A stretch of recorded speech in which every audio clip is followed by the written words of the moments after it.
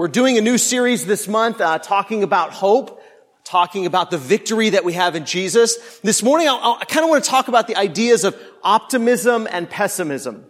I heard a story this week about a pessimistic kind of guy. There was this duck hunter, and he had a friend that was incredibly pessimistic. You know, the kind of guy that he can never say anything positive. So this hunter guy, every time he bought something new, his friend had something negative to say about it. You know, the kind of guy I'm talking about. And so, he'd get a new house, and the guy would say, well, the taxes are going to eat you alive. You're just going to, and he'd buy a new truck, and the guy would say, well, the gas mileage on that truck is horrible.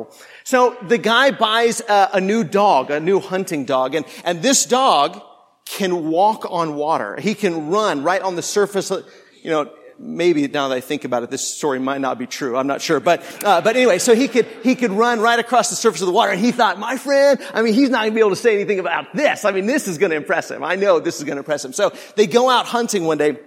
And every time he shoots a duck, sure enough, the dog runs across the surface of the water, grabs the duck, brings it back, never gets anything but his paws wet. All day long, he'd go grab a duck and he'd come back, and the hunter thought, I bet this is impressing him. He's not saying anything negative, but he wasn't saying anything positive either. He never had anything to say about the dog one way or the other. He thought, I can't believe this. Here my dog is running on the water. The guy's not saying anything. So at the end of the day, he said, did you notice anything special about my dog? And the guy said, yeah, sure did. He can't swim. It's the way some people are, isn't it? We tend to see people as either being an optimist or being a pessimist. And we tend to think that, I don't like being around pessimistic people that never have anything positive to say. And so we think, we should be optimists. But, I don't know if I've ever shared this story with you about Admiral Stockdale. But he was imprisoned for 7.5 years in Vietnam. And not only imprisoned, but tortured horribly during that time. And I really love what he said one time in an interview with Jim Collins. And he was talking about how he made it out. And he said, the way I survived that horrible ordeal is I never lost sight of the end of the story. I never for a moment didn't believe that I would get out eventually and that this would be the defining moment of my life. And so Jim Collins asked, well, who were the people that didn't survive that ordeal? And he said, that's easy. It was the optimists. He said that the optimists were the people that were always saying, we'll be out by Christmas. I know this will be over by Christmas, and Christmas would come and Christmas would go. And then they would say, well, I know we'll be out by Easter, and Easter would come and Easter would go. And then before you know it, it was Christmas again. And Stockdale said, and they died of a broken heart. And so Collins followed up on that, and here's what Stockdale added. He said, this is a very important lesson. You must never confuse faith that you will prevail in the end, which you can never afford to lose, with the discipline to confront the most brutal facts of your current reality, whatever they might be. See, an optimist says, I choose to see the glass as half full. But hope says, I know exactly how much water is in that glass. But I'm going to choose to drink from the glass like it's overflowing because I know someday it will be. See, there's a difference between optimism and hope. Optimism a lot of times doesn't deal with reality, but hope deals with the stark realities that we're dealing with, but says, I will not lose my confidence, my confident expectation about how this story will end. Look at Romans chapter 4, if you would. Romans chapter 4. Now, again, as we think through who we are and what we have in Christ and the hope that gives us, and hope that is so much better than just optimism, than just saying my situation isn't really that bad. My suffering isn't really that bad. It really is pretty good, or things are going to get better tomorrow. Hope is so much better than that. Listen to what Paul says we have in Christ. He says in Romans 4 and verse 13, the promise to Abraham and his offspring that he would be heir of the world did not come through the law, but through the righteousness of faith. For if it is the adherents of the law who are to be the heirs, faith is null and the promise is void. For the law brings wrath, but where there is no law, there is no transgression. So again, Paul is proving the point that God's people and the people that are in a right relationship with God, the people that are God's covenant people, aren't the people that kept the law, because who's that?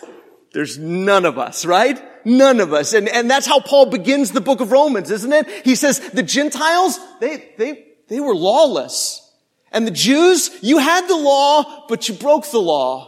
And there's no one righteous, not anyone. And so he's proving the point that if you're going to be in a right relationship with God, and the people that are God's people, the heirs of Abraham, the true descendants of Abraham, aren't just law keepers.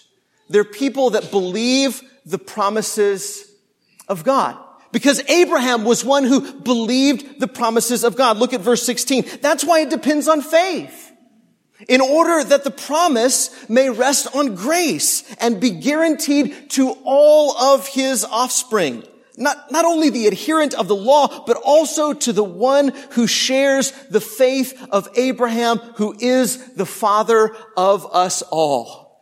I mean, isn't this good news? That Paul is saying to them that Abraham is the spiritual father of all those who truly put their faith in God, who believe the promises of God, so that God could give these promises, give this inheritance based on grace and received by faith.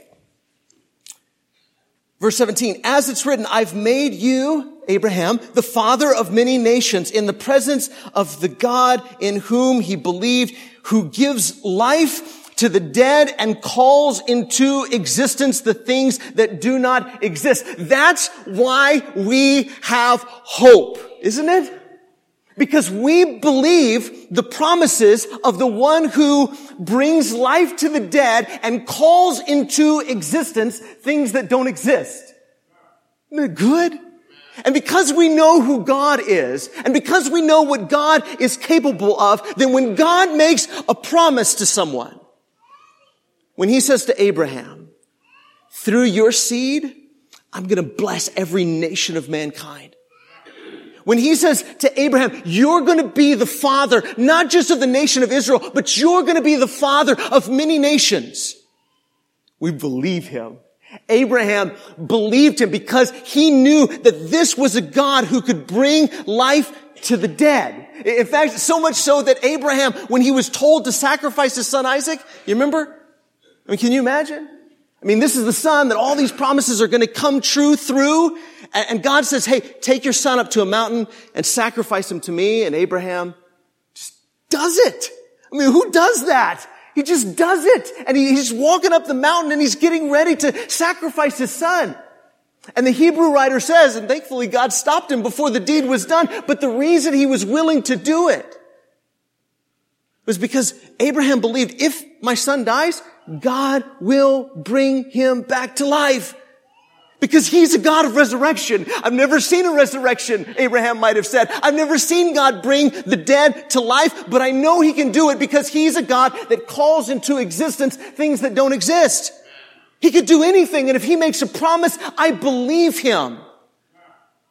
And that's what the relationship with God was based on. That's what Abraham's relationship with God was based on, was his belief that God was a promise keeper. Verse 18. I love this phrase, don't you? In hope, he believed against hope. I mean, in other words, it was a hopeless situation, yet he hoped anyway. That's what we need to hear, isn't it? That our father, Abraham, had a relationship with God because he hoped against hope.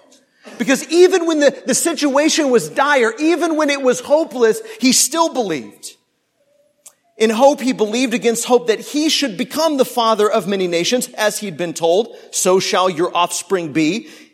And he did not, listen to these words, weaken in faith. Now kind of remember that, think about that. He didn't weaken in faith when he considered his own body, which was as good as dead, since he was about 100 years old, or when he considered the barrenness of Sarah's womb. I mean, here's his wife, and here's him, 100-year-old couple, and, she's never had kids, and he's 100 years old, and God says, you're going to be the father of many nations. That's a hopeless situation, isn't it? I mean, you just look at it through natural eyes and you say, well, good luck with that. I don't know a lot about anatomy. I don't know a lot about things, but that doesn't seem like it's going to work out. But yet, Paul says he did not weaken in his faith, even though his situation was weak. His body was weak. His wife's body was weak, yet his faith was not weak.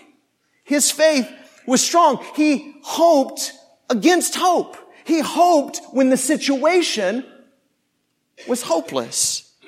See, our optimism is usually based on our situation, isn't it? It's situational optimism, isn't it? It's saying, okay, I might have lost $100, but I still got $100, so maybe with this $100, I can make the situation work out. Well, I don't have this, but I still have this. I don't have this, but I still got that. Well, in this situation, Abraham had nothing but God. The only way this promise could come true was God. His situation in and of itself, from a natural perspective, was hopeless, yet he still hoped because he knew the God that made the promise to him. Verse 20, no unbelief made him waver concerning the promise of God, but he grew strong in his faith. You see how he's kind of using those words? He didn't weaken in his faith, verse 19, even though his body was as good as dead. And he grew strong, verse 20, in his faith. Though his body was getting weaker, his faith got stronger. Though his situation became more hopeless, he became more hope-filled as he gave glory to God. He grew strong in his faith as he gave glory to God. Fully convinced that God was able to do what he had promised. That is what faith and hope are all about. That's what hope is about. Optimism says, maybe I can figure something out. Maybe I can do something. Maybe the resources I have at my disposal, maybe I can fix this situation. And hope says, I believe that God is able to do what he has promised. Verse 22, that is why faith was counted to him as righteousness. Right? Abraham was in a right relationship with God because he believed God's promises. He believed God was able to do what he had promised. He hoped against hope. His body was weak, but his faith was strong. And his body got weaker and weaker every day. Yet his faith and his hope got stronger every day. See, sometimes we get to a point in our life where our situation gets more dire every day. Where things just seem to be stacking up. And we have cliches for that, don't we? We say when it rains, it pours, right? If it's not one thing, it's another, right? And we say things like that all the time because we know that sometimes in life, our situation just gets more and more dire. And yet sometimes we still cling to optimism. And maybe it will. Maybe you will be able to scratch together a few dollars, or maybe you will be able to fix it. But that's not what we're talking about here. What we're talking about here is hope. Is saying, I know what God has promised me. I know that I am heir of the world. I know that I will be the father of many nations.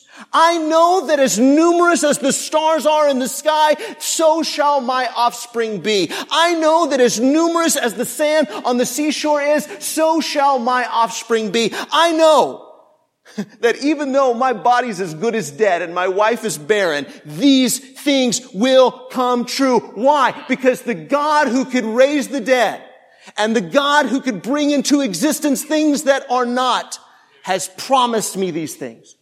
And if he says it, it's true. It doesn't matter how dire the circumstances look. That's the kind of hope we need, church. Not just optimism. Faith, hope, a belief that God is able to do what he says he will do. Verse 23, and here's where Paul brings it home. But the words, it was counted to him, were not written for his sake alone, but for ours also.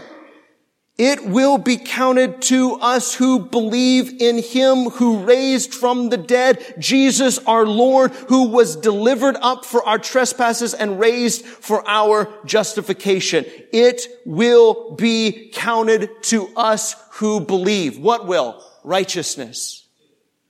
We will be in a right relationship with God. Why? Because we have faith in him. Because we believe. Somebody told me the other day, they said, well, I'm not a Christian because dead people don't just come back to life. I said, well, what is it that you think we believe, right? I mean, of course dead people don't come back to life, right? What happened was a once in a world, in the existence of the world, nothing has ever happened like Jesus' resurrection. Nothing has ever happened like that. We don't believe that that's a common everyday occurrence. That's why it changes everything. That's why it changed the world. That's why it changes us. Because we believe that even though dead people don't just typically come back to life, it happened. And he's alive and he reigns. And hundreds of people saw him and testified to it. And disbelievers became believers. Because it happened. And we believe in the one who was delivered up for our trespasses and was raised from the dead. We believe that even though dead bodies don't typically raise up, and then we've never, in our life, we've never ever seen anything like that, we believe that it will happen to us. We believe it. We hope against hope. We believe no matter how dire the circumstances are, God keeps his promises, period. Right? We believe that Abraham is heir of the world. We believe that his descendants, all those who have faith in God, all those who are in Jesus Christ, we believe that we too are heirs. Amen. Why? Because we have faith in him. And Paul says this type of relationship, this type of righteousness isn't based on the law. It's based in the same way that Abraham's was, in faith. Do you hope against hope? Do you trust? Do you believe? Do you have faith? Look at chapter 5 and verse 1. Therefore, since we have been justified by faith, we've been put right with God. And since that's true, we have peace with God through our Lord Jesus Christ. You see, there's the basis of our hope, isn't it? That we have peace with God. And then no matter who's mad at you, you ever had people mad at you? Surely not. Surely you've never had anybody mad at you, but I've had people mad at me before, and that hurts. And it's worrisome, isn't it? And when there's conflict and when there's things going on in your life that are heartbreaking, it's difficult. But to know that because of Jesus and because I'm in a right relationship with God through him, I have peace with God. I have peace with God. I have peace with God. I was his enemy, he'll go on to say. But because of Jesus' death and his burial and his resurrection, because I put him on in baptism, I've been delivered out of darkness and death and sin and into the kingdom of light. And I have peace with God. And no matter what else is going on in our life, no matter how bad it hurts, no matter how bad we're suffering, no matter how dire the circumstances are, even if our body is as good as dead, we have peace with God, justified by faith we have peace with God through our Lord Jesus Christ. Through him, we have also obtained access by faith into this grace in which we stand, and we rejoice. Listen to these words. We rejoice in hope of the glory of God. Now, as I've read through the New Testament, when I was a kid especially, and I'd read through the New Testament, and it's always saying rejoice, isn't it? And sometimes that's just annoying, isn't it? It's like somebody saying, just be happy, right? It's like, well, I'm not happy right now, so don't tell me to be happy. Don't tell me how to feel, right? If my kids come in and they're in a bad mood and grumpy, and I say, well, be happy, smile. How well is that going to work, right? But that's not exactly what it's saying. When it says rejoice in the Lord, it's not just saying be happy. When Paul says rejoice in hope of the glory of God, it's not just saying rejoice even though you don't want to, rejoice. Be happy even though you don't feel like being happy. It's telling you what to rejoice in, as opposed to rejoicing in anything else. Because that's usually how we make ourselves happy, isn't it? We often, and we kind of spiritualize it a little bit. We say, well, I need to count my blessings because I still have my health and I still have money in the bank and I still got a nice car and I still got a house and I still got my kids and I still got... All of those things could be gone tomorrow. All of those things could be gone tomorrow. And you're rejoicing in that? You're rejoicing in uncertain things? Because Job will tell you, won't he? Job will tell you, it doesn't matter how many kids you have, it doesn't matter how many farms you have, or how many barns you have, it can all be gone tomorrow. It doesn't matter how good your health is, or how well respected you are in town, it could all be gone tomorrow. And that's what you're rejoicing in? And you say, well, at least I still have this, at least I have that. Paul says, no, listen, when you're suffering and you're hurting, or even when you're not suffering and you're not hurting and things look pretty good, don't rejoice in stuff.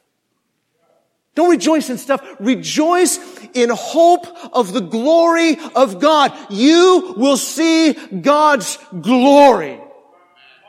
You will see God's glory. You will be resurrected. You are an heir of the world. That's why Jesus could say, the meek shall inherit the earth. Paul says Abraham and his descendants are heirs of the world.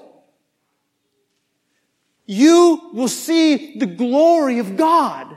That's what we rejoice in. We rejoice in that hope. We rejoice in that confidence. We rejoice in knowing that we know how the story will end. I don't know how this chapter will end.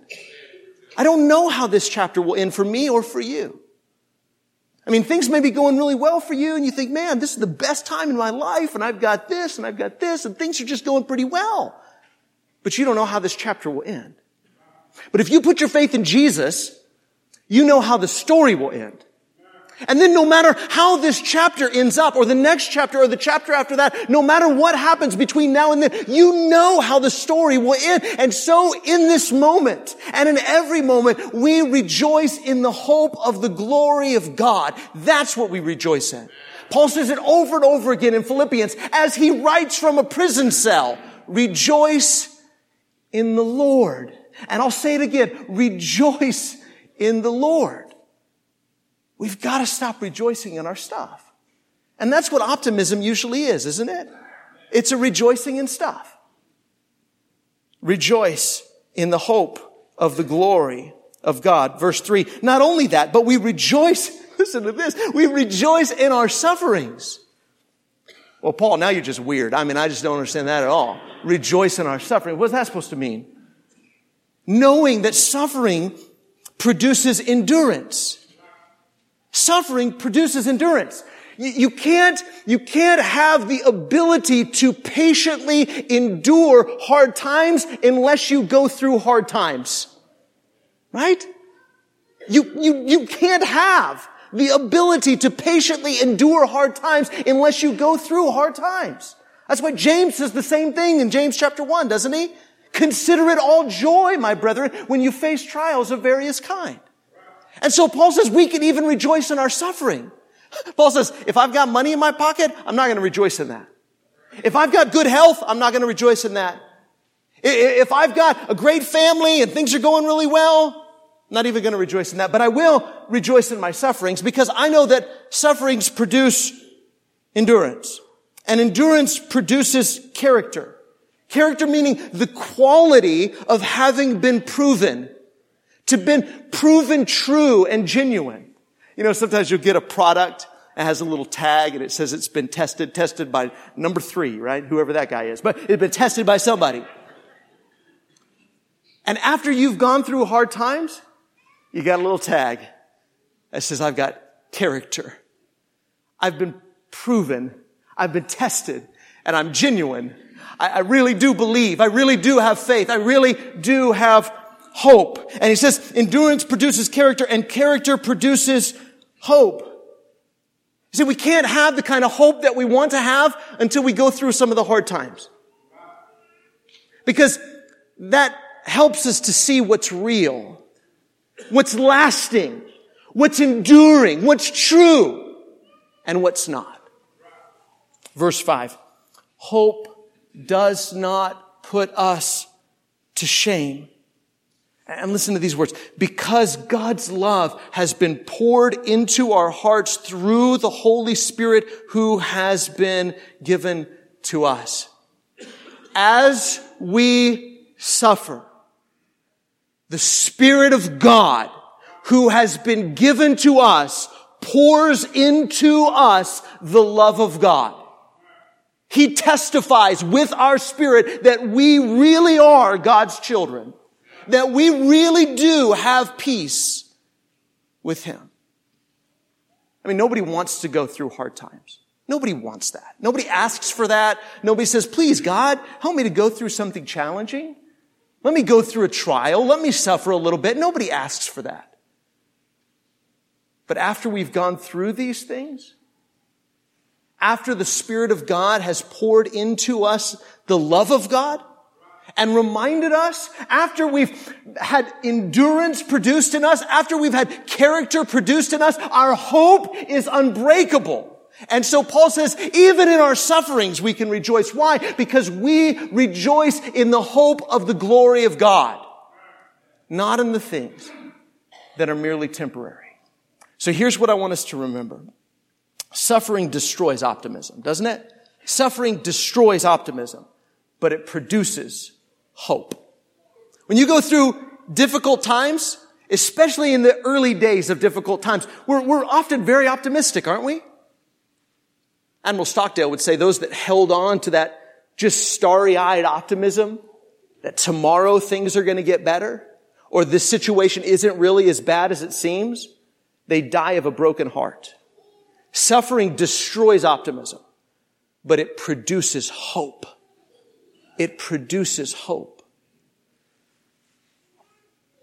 Maybe you've already been suffering. Maybe you've lost more than you ever thought you could endure losing. Or maybe you haven't suffered. Maybe things are going really well. Whichever case it may be. Whether you're in the midst of suffering or you're just coming out of suffering or you're about to go into suffering, rejoice in the hope of the glory of God. Rejoice in His promises. Hope in His promises. It's really easy. And your friends in the world will tell you, count your blessings. Look at all the stuff you've got. Those things can be gone in a moment. But what cannot be taken away from us, is the love of God that is in Christ Jesus. Isn't that what Romans chapter 8 says? It cannot be taken away from us. So rejoice in the hope of the glory of God. The more that we go through challenging times and we glorify God in the midst of our situation, the more we are convinced of God's love. Why? Because the Spirit goes to work pouring into our hearts the reminder, you are loved by God. You have peace with God. Nothing can be better than that. And so I'm not going to rejoice in the stuff I've got or even the people I know or my health or any other thing because all of those things are temporary. And some of you know that better than I do. but we will rejoice in the hope of the glory of God, because the love of God cannot be taken away from us. But maybe there's somebody here and you're not right with God. You haven't put your faith in Jesus by being baptized into Him. What are you waiting for? Everything else can be gone in a moment. Make plans for eternity. Put your faith in Jesus. Have a righteousness that is based on faith. Be justified before God by faith in Jesus Christ. Put your faith in Him. And all of us need to be reminded, whether we've been baptized or not, we need to be reminded to rejoice in the hope of the glory of God. Not just be starry-eyed optimists, because suffering destroys optimism, but it produces hope. If we can pray with you, encourage you, we can help you put Jesus on in baptism. This is your opportunity. After services, there's a prayer room in the back. Our shepherds would love to pray with you. I know I say it every week, and those of you that are here every week, you get tired of hearing me say it, and you get ready to sing the next song. I know. But consider the opportunity to have somebody pray with you. Consider the opportunity to put Jesus on in baptism. Consider what we're here for. Consider the promises that have been made. Consider the promises that you can receive. Consider what it is like to have Christian people remind you that God loves you and we love you. So if we can help you in any way, come forward now as we stand and sing.